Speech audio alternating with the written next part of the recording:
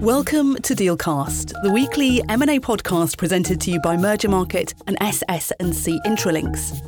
I'm Juliana Needham, a business journalist who's been covering M&A for a decade.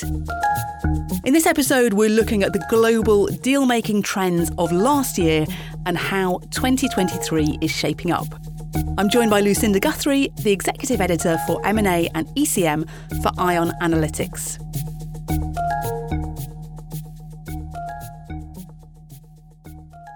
Hi, Lucinda. Thanks very much for joining me today. Hi, Juliana. Thanks for having me on. So, 2021, that was a record year for M&A. But how did last year, 2022, compare? Well, you have to remember that 2021 was a blockbuster year.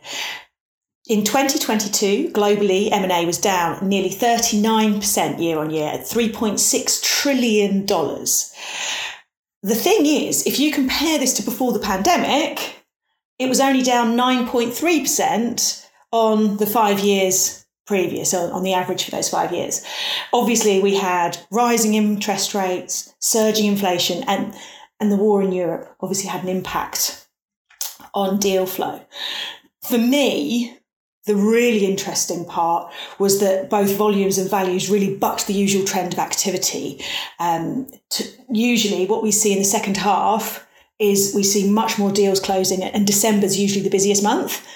And last year, instead of the usual, I think the average that we usually see in terms of deal value announcements is $387 billion dollars of deals are usually announced in December. We only got a third of that last year. So you can really see the second half where the impact of all those macro factors came home to roost in activity. It was the least active second half since 2003. Very interesting, very interesting. But yeah, it was, as you mentioned, 2021 was a bit of a standout year. So I guess it had a high level to follow. So looking regionally, what regional trends did you see during 2022? So the biggest eye-opener for me was that the two regions where we usually see the most activity saw significant contractions. North America saw M&A drop 15% on pre-pandemic levels. And that meant that its global dominance in terms of activity dropped from 49% of total activity to 44%. Then you also have in China, for M&A, M&A was down around 34%, largely due to the zero COVID policy. This also shifted where we saw activity in China, because rather than seeing the real estate and construction sectors seeing significant activity in China, they were kind of plagued by road and rail delays, and there were also supply chain issues. So where we saw the most activity in China this year was technology, transportation, mining, finance, and auto and truck. So there was a real change in the dynamic there. Of course, there is hope, because as we know, the zero COVID policies have been lifted now. So there is some optimism as we go into 2023 for China M&A to come back. Thank you. And what were the standout deals of last year? Well, there were some huge deals announced in the first half. VMware was there was VMware's $71 billion sale to Broadcom. There was Atlantia's $46 billion sale to Blackstone.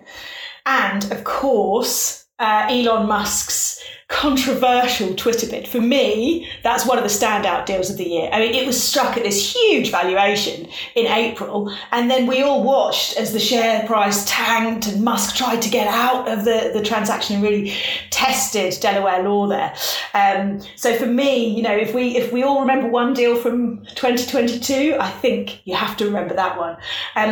All those deals that I mentioned were struck in the first half of the year. Sorry, there were some multi-billion deals struck in half two, but we did see those multi-billion mega deals really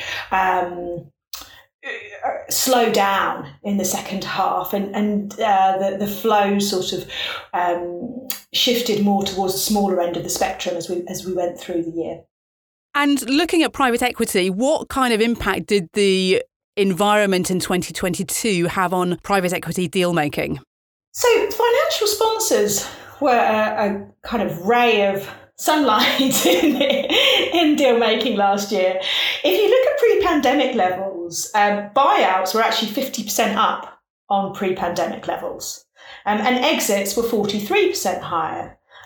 We'd all been waiting for a long time for private equity to put, this dry powder to work, and I think we did see some of that last year. However, obviously, towards the second half, deal making slowed down. Everyone started to have to get used to the new environment of rising rates. And you saw people starting to take a much more cautious approach to deal making. There's a shift in dynamic in the auctions. As I said, they were moving at a slower pace. Buyers were taking more time on due diligence, especially when it came to EBITDA adjustments, for example. And we actually saw a number of processes pushed back into the first quarter of this year. So things slowed down. I think people are they're turning a page or a kind of abnormal environment. And I feel that it was a real, people were adjusting to the new environment. So it was a very different, particularly towards the end of the year, it's a very different environment for private equity. And looking to this year, 2023, what are your expectations for M&A? Well, there's still an awful lot of uncertainty. I mentioned that, people had pushed out process this year. One of the things we have heard is that some sponsors have actually mandated advisors without putting a formal timeline on because they're still worried that uncertainty could persist. A lot of people are saying, well, you know what, last year was a reset year. We had this, we were all getting used to the new world where there isn't all this cheap money floating around and working out how to do deals. And people are saying there is an optimism around potential deal flow. But uncertainty is not good for M&A, as we all know. And valuation gaps are persistent. I think that we will see continued M&A. I think there will be I think we're likely to see some lower multiples. I think valuations are going to come down a bit. And I think people are going to be a lot more, cautious around what they're buying. And how will private equity firms approach deals in 2023? Will that change compared to last year? Well, I think it's more looking at how things would change, since pre-pandemic. As I mentioned, there will be this lengthy due diligence. I think the other thing is the types of company that private equity will look at. They're going to be more selective, going to be looking at more profitable companies rather than looking at kind of high growth assets. I think one of the things I heard recently was the more boring company, the better. Because people in this market don't want to take a risk on something that's, the promise of growth. It needs to be really, really stable. I think what we will also see is just different deal structures as people try and think about how to match cash flows with the valuations as they go forward. And linked to that, what sectors do you think will be attractive for M&A in 2023? Are there any sectors where all the companies have got their house in order and they're profitable and they're looking good? I wouldn't go that far. And I think actually that is one of the things that people have been looking at, particularly for private equity, is that they've been looking at their portfolio companies and making sure they are robust and stable.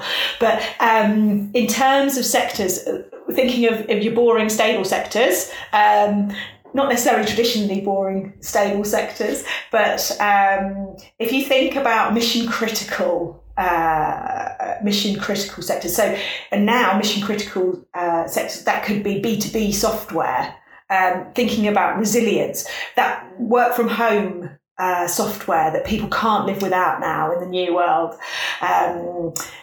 Think about, financial services, healthcare and life sciences. And also, I think you can't ignore technology. But again, it will be more that kind of resilience rather than growth names. And then, of course, ESG. I think people really see that as an attractive area of, for value. So all those areas are expected to see strong activity going into this year. And can you tell us about any deals that are in the pipeline? What have you got your eye on? Well, I mentioned a lot of processes being pushed into the first quarter. We have a number of deals that the reporters have heard rumours of. There's Innophus in the US, which is a food additives business, for example. In Europe, we've got in the UK, there's Vet Partners.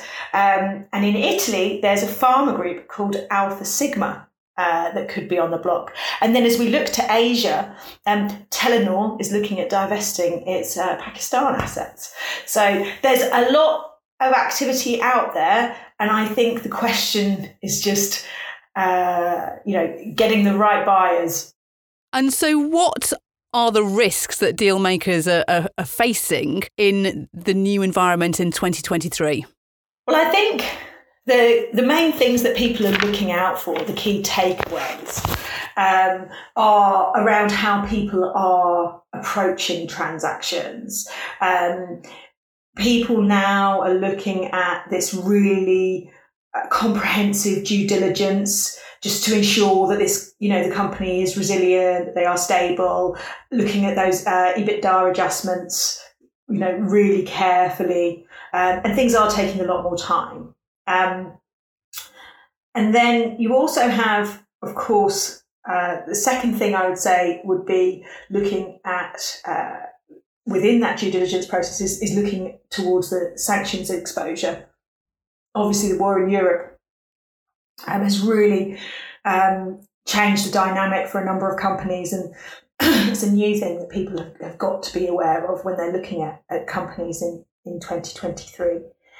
And then the third thing that I would mention is the increasing regulatory hurdles that people have to the deal makers have to consider.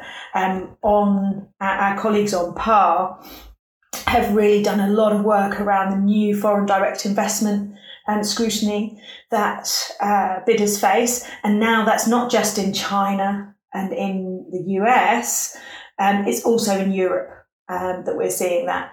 And coupled with that, we're very familiar with competition clearances, and it does feel like those hurdles are getting even more challenging for a number of parties. For example, in the US now, there's a bit more scrutiny around private equity deals on the competition front, which is something, as we both know from many years of M&A reporting, private equity never used to really get that competition scrutiny. It used to just sort of get cleared, whereas now, even for private equity deals, that's going under the merger control radar. Great, Lucinda, thanks very much. That was Lucinda Guthrie, Executive Editor for M&A and ECM for Ion Analytics.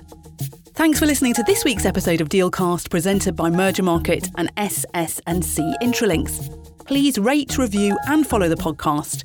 You can find us on Apple Podcasts, Spotify, or look out for your Mergermarket news alert. For more information, have a look at our show notes.